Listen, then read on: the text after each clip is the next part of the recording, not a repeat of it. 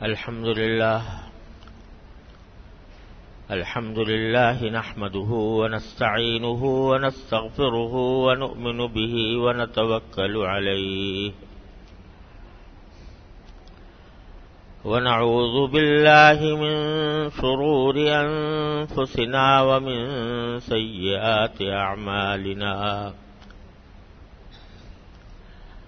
من يهده الله فلا مضل له ومن يضلله فلا هادي له وأشهد أن لا إله إلا الله وحده لا شريك له وأشهد أن سيدنا وسندنا ونبينا ومولانا محمدا عبده ورسوله صلى الله تعالى عليه وعلى آله وأصحابه وبارك وسلم تسليما كثيرا أما بعد فأعوذ بالله من الشيطان الرجيم بسم الله الرحمن الرحيم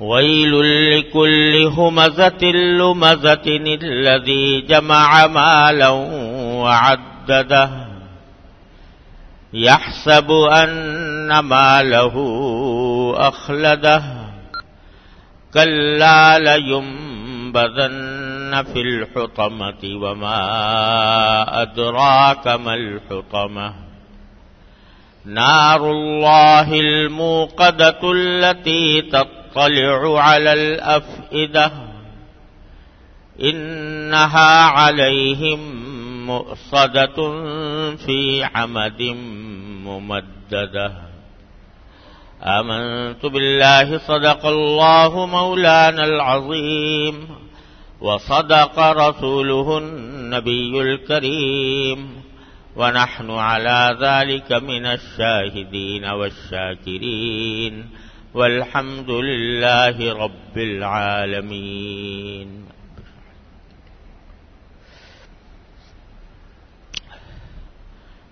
یہ سورہ ہمزہ ہے جس کی میں نے ابھی آپ کے سامنے تلاوت کی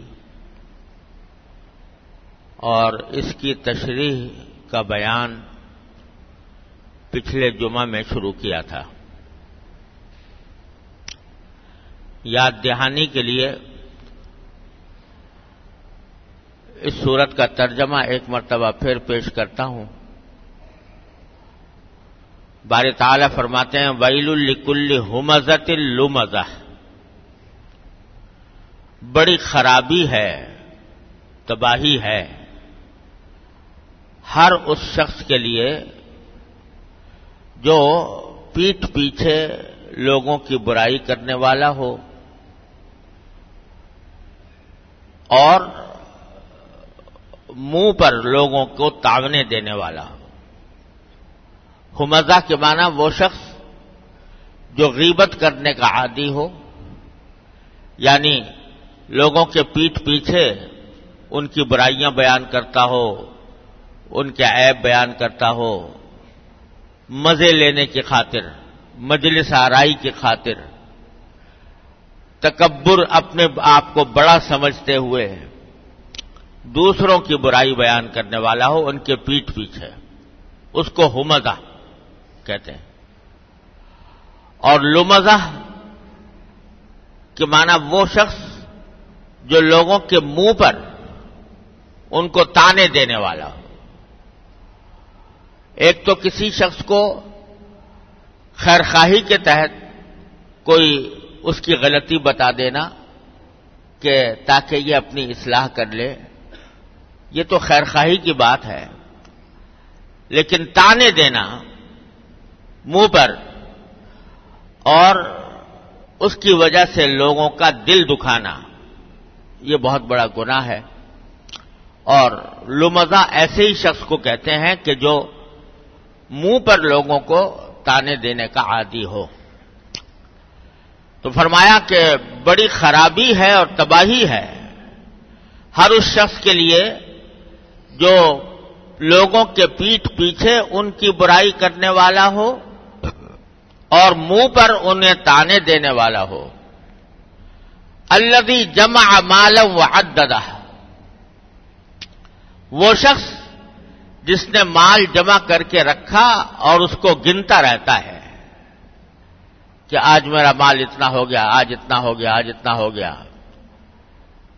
یحسب ان مالہ اخلدہ، وہ سمجھتا ہے کہ اس کے مال نے اس کو ہمیشہ زندہ رکھا ہوا ہے، ہمیشہ زندہ رکھے گا.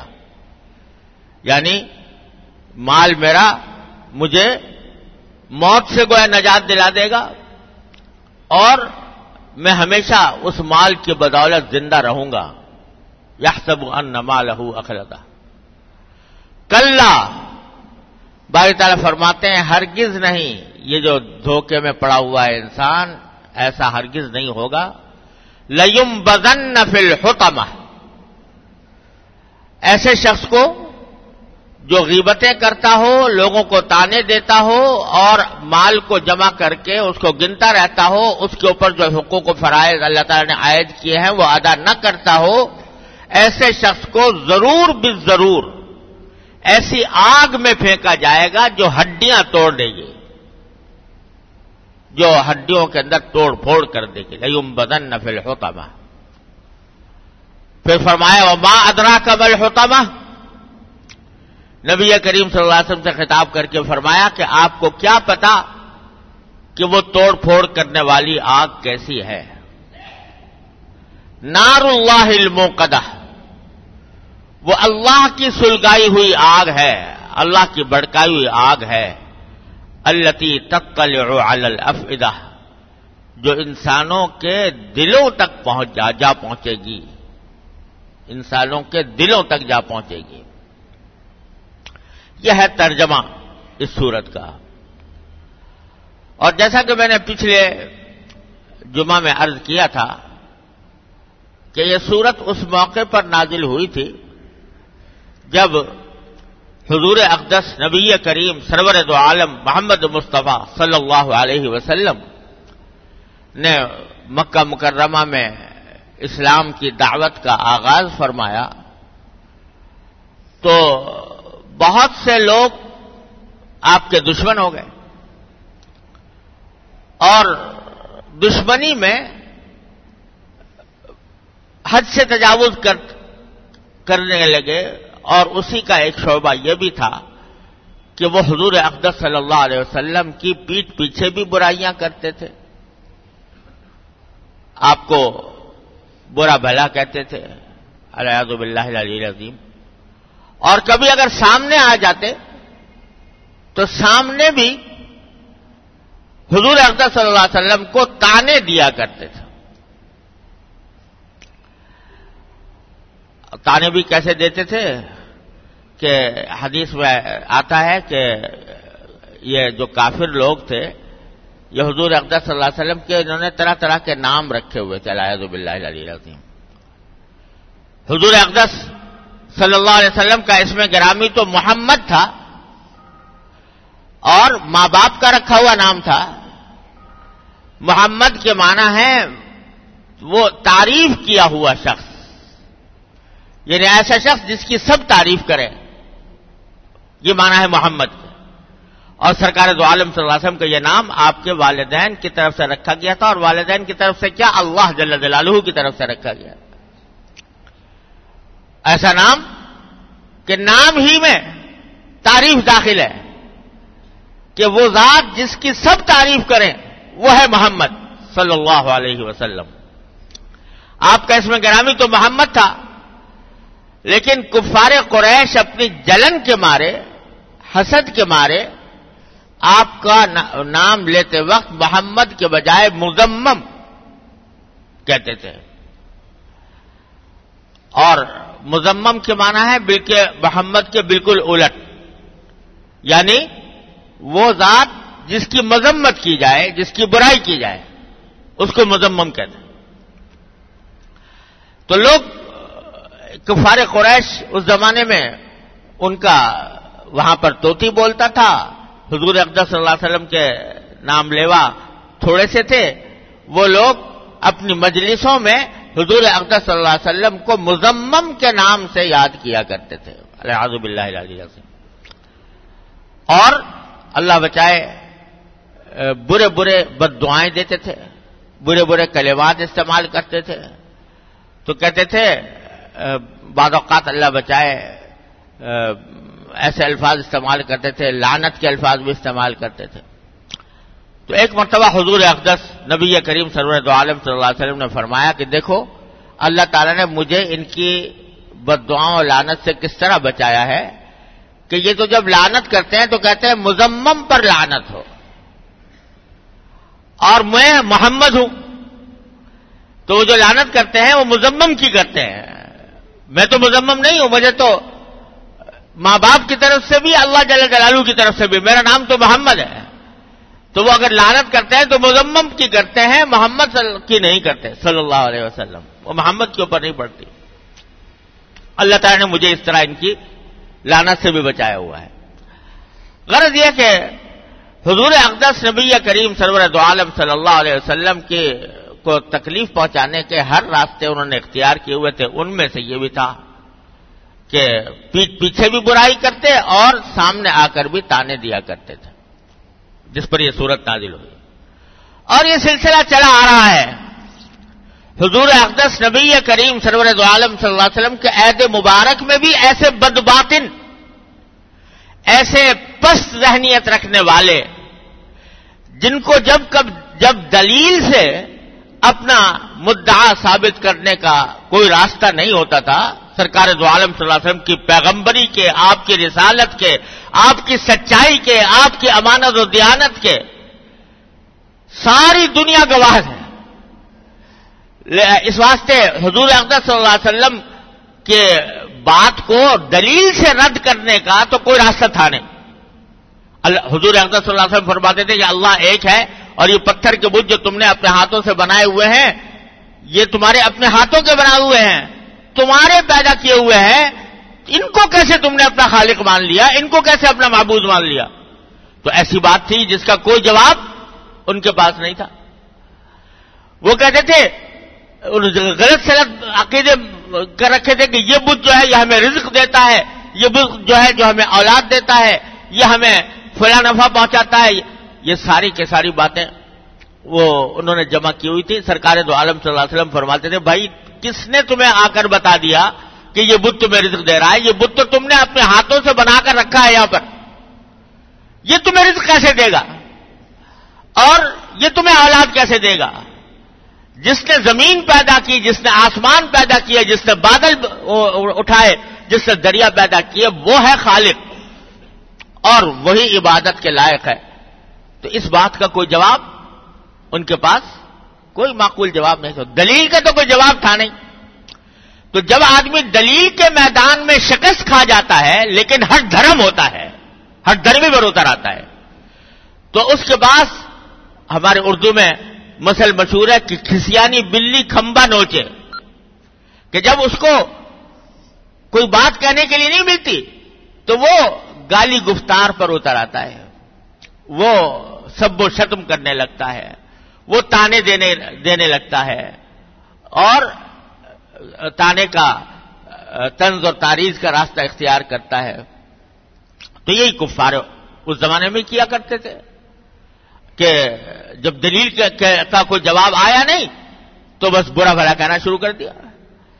حضور اقدس صلی اللہ علیہ وسلم کے زمانے میں بھی اور بعد میں بھی جب اللہ تبارک و تعالی نے اسلام کو قوت شوکت عطا فرمائی, مسلمانوں کو قوت شوکت عطا فرمائی, تو جو لوگ اسلام کے آگے مغلوب ہو گئے تھے, دلیل سے بھی مغلوب اور قوت سے بھی مغلوب, تو آخر میں آ کر وہ اس طرح کی اوچھی حرکتوں پر, اوچھے ہتھ کنڈوں پر اتر آتے تھے کہ برا بھلا کہنا شروع کر دیتے تھے. آج کے یہ نام تہذیب اور ثقافت کے نام لیوا جنہوں نے ڈھنڈورا پیٹا ہوا ہے اپنی تہذیب کا, اپنے تمدن کا, اور جنہوں نے یہ ڈھنڈورا پیٹا ہوا ہے کہ ہم انسانوں کے حقوق کے علمبردار ہیں, ان میں اور ان کافروں میں، ان بدباطن کافروں میں کوئی ذرہ برابر فرق نہیں۔ آج ان کے پاس بھی دلیل نہیں، دلیل کے میدان میں شکست کھا چکے ہیں۔ اسلام کی حقانیت اللہ تعالیٰ کے فضل و کرم سے ساری دنیا میں اپنا لوہا منوا رہی ہے، تو ان کے پاس کوئی اور چارہ کار نہیں سوائے اس کے کہ نبی کریم سرور دو عالم صلی اللہ علیہ وسلم کی شان میں گستاخی کر کے چاند پر تھوکنے کی کوشش کریں۔ وہی آج وتیرہ انہوں نے اپنایا ہوا ہے۔ یہ در حقیقت ان کی پستی کی، ان کی شکست کی، ان کی مغلوبیت کی دلیل ہے کہ ان کے پاس دلیل کے میدان میں پیش کرنے کو کچھ نہیں، اور اس واسطے اپنا غم، اپنا غصہ، اپنے حسد اور اپنی جلن کا مظاہرہ ان اوچھے ہتھ کنڈوں کے ذریعے کر رہے ہیں کہ کبھی معاذ اللہ سرکار دو عالم صلی اللہ علیہ وسلم کے بارے میں گستاخیاں کرنی شروع کر دی، کبھی سرکار دو عالم صلی اللہ علیہ وسلم کے معاذ اللہ کارٹون بنانے شروع کر دیے، اور اب لے کر سارے اسلام دشمنوں کو عالمی سطح پر سرکار دو عالم صلی اللہ علیہ وسلم کے کارٹونوں کا مقابلہ کرایا جا رہا ہے۔ تو یہ ساری باتیں جو ہیں یہ در حقیقت دلیل کے میدان میں شکست خوردگی کی علامت ہیں۔ جس کے پاس دلیل ہوتی ہے وہ کبھی گالی نہیں دیتا، وہ کبھی کسی کے اوپر تانے نہیں دیتا، وہ دلیل سے بات کرتا ہے، وہ دلیل کے ساتھ اپنی بات کو سمجھاتا ہے، کسی بات کی تردید کرتا ہے۔ لیکن جس کے پاس دلیل نہیں ہوتی وہ ان اوچے ہتھ کنڈوں پر اترتا ہے کہ وہ کبھی اس کو برا بھلا کہہ دیا، کبھی اس کی تصویر شائع کر دی، کبھی اسے کارٹون نکال دیے۔ یہ تو خود ان کی طرف سے اعتراف ہے اس بات کا کہ ہم جناب محمد رسول اللہ صلی اللہ علیہ وسلم کی دلیل کا کوئی جواب نہیں رکھتے سوائے اس کے کہ اپنے غصے کی آگ کو ان اوچھے ہتھ کنڈوں سے ٹھنڈا کرنے کی کوشش کریں۔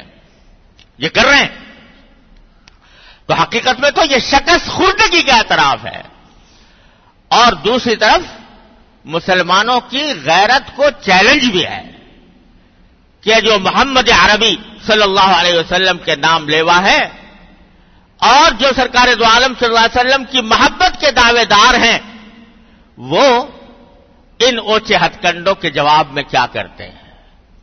یہ ایک چیلنج ہے، اور میں سمجھتا ہوں کہ امت مسلمہ کو پورے غیرت ایمانی کے ساتھ اس چیلنج کو قبول کرنا چاہیے کہ امت مسلمہ اس بات کا مظاہرہ کرے کہ وہ اپنے نبی پاک سرور دو عالم محمد مصطفیٰ صلی اللہ علیہ وسلم کی حرمت اور عظمت پر اپنی جان تک قربان کرنے کے لیے تیار ہے۔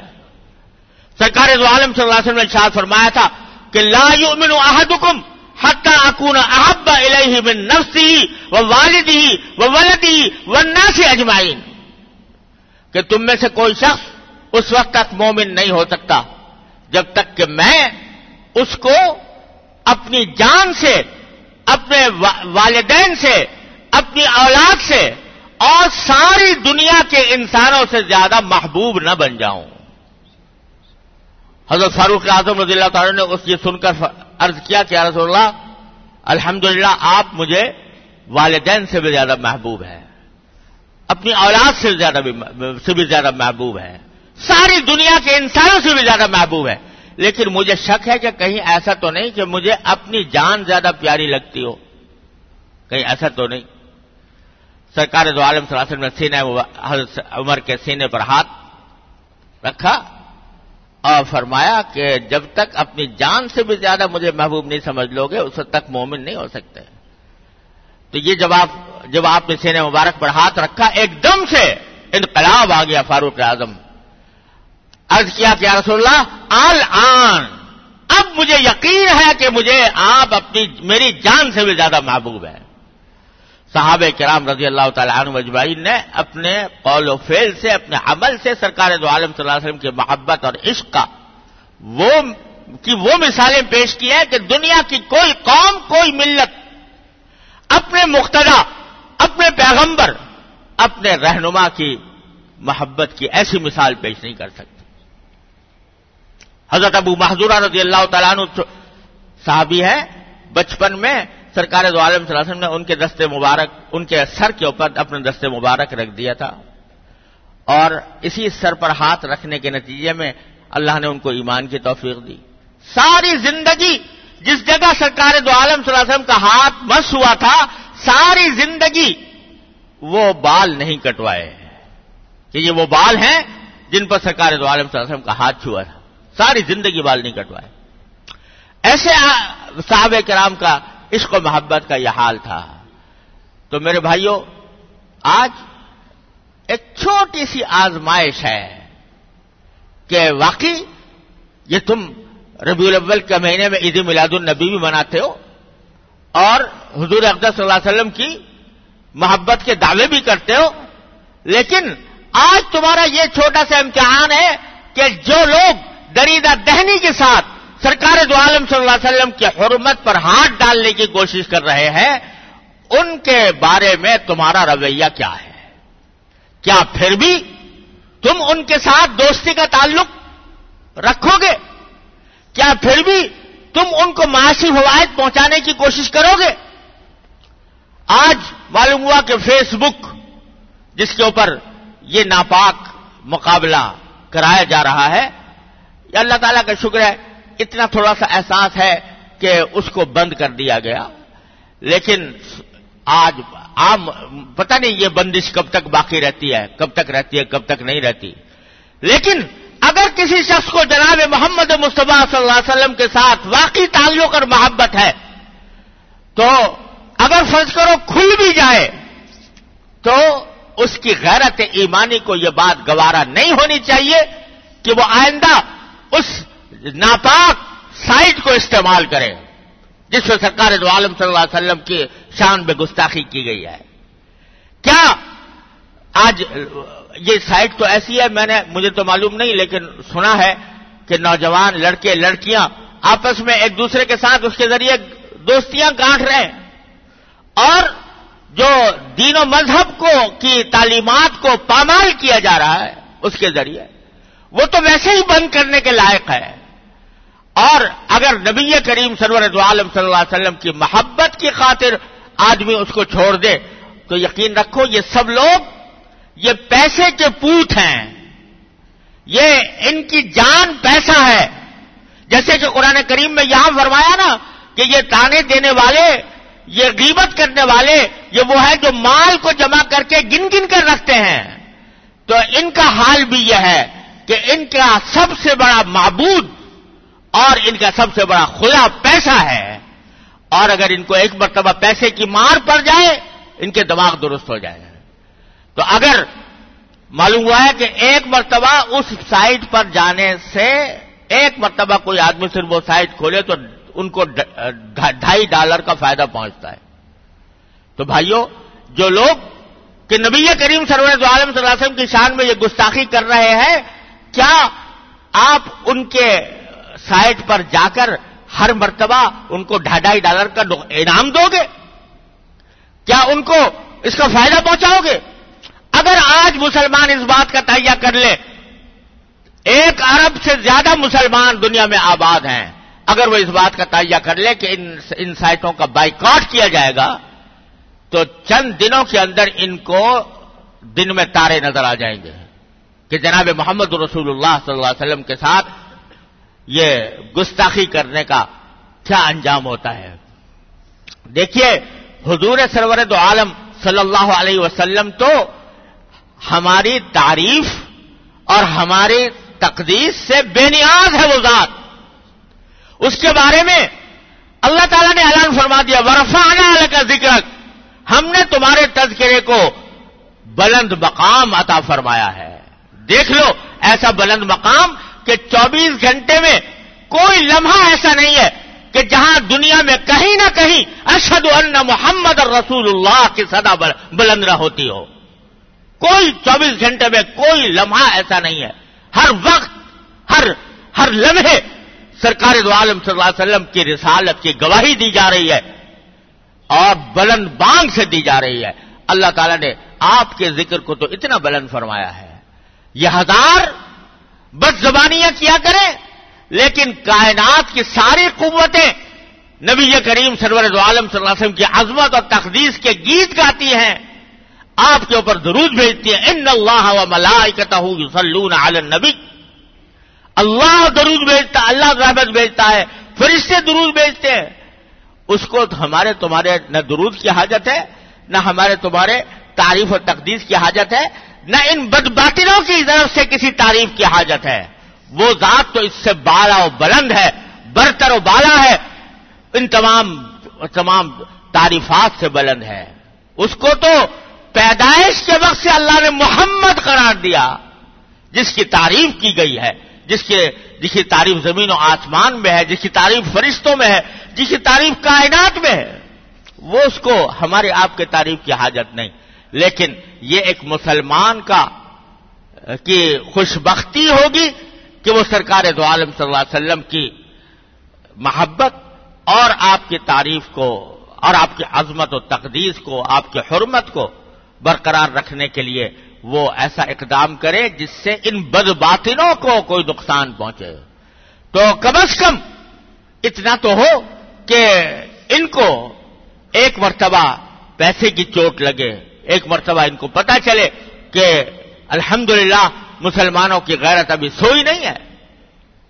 اس بات کا خاص طور سے میں اپنے نوجوانوں سے خاص طور پر یہ گزارش کروں گا کہ بھائی، یہ جو آج کل انٹرنیٹ کے استعمال کا ایک سیلاب ہے جو ہر طرف چلا ہوا ہے، اور لوگوں کو کی دلچسپی کا ایک مشغلہ ہے جو لوگوں نے اختیار کر رکھا ہے، لیکن کیا تم اس ذرا سی قربانی کو گوارا نہیں کر سکتے کہ اپنی دلچسپی کا ایک مشغلہ حضور نبی کریم سرور دو عالم محمد مصطفیٰ صلی اللہ علیہ وسلم کے ناموس کی خاطر چھوڑ دو؟ تم سے جان لینے کا مطالبہ نہیں کیا جا رہا، تم سے مال نہیں طلب کیا جا رہا، تم سے صرف یہ کہا جا رہا ہے کہ تم اپنے ایک دلچسپی کا مشغلہ وہ حضور نبی کریم سرور دو عالم صلی اللہ علیہ وسلم کی حرمت پر قربان کر دو.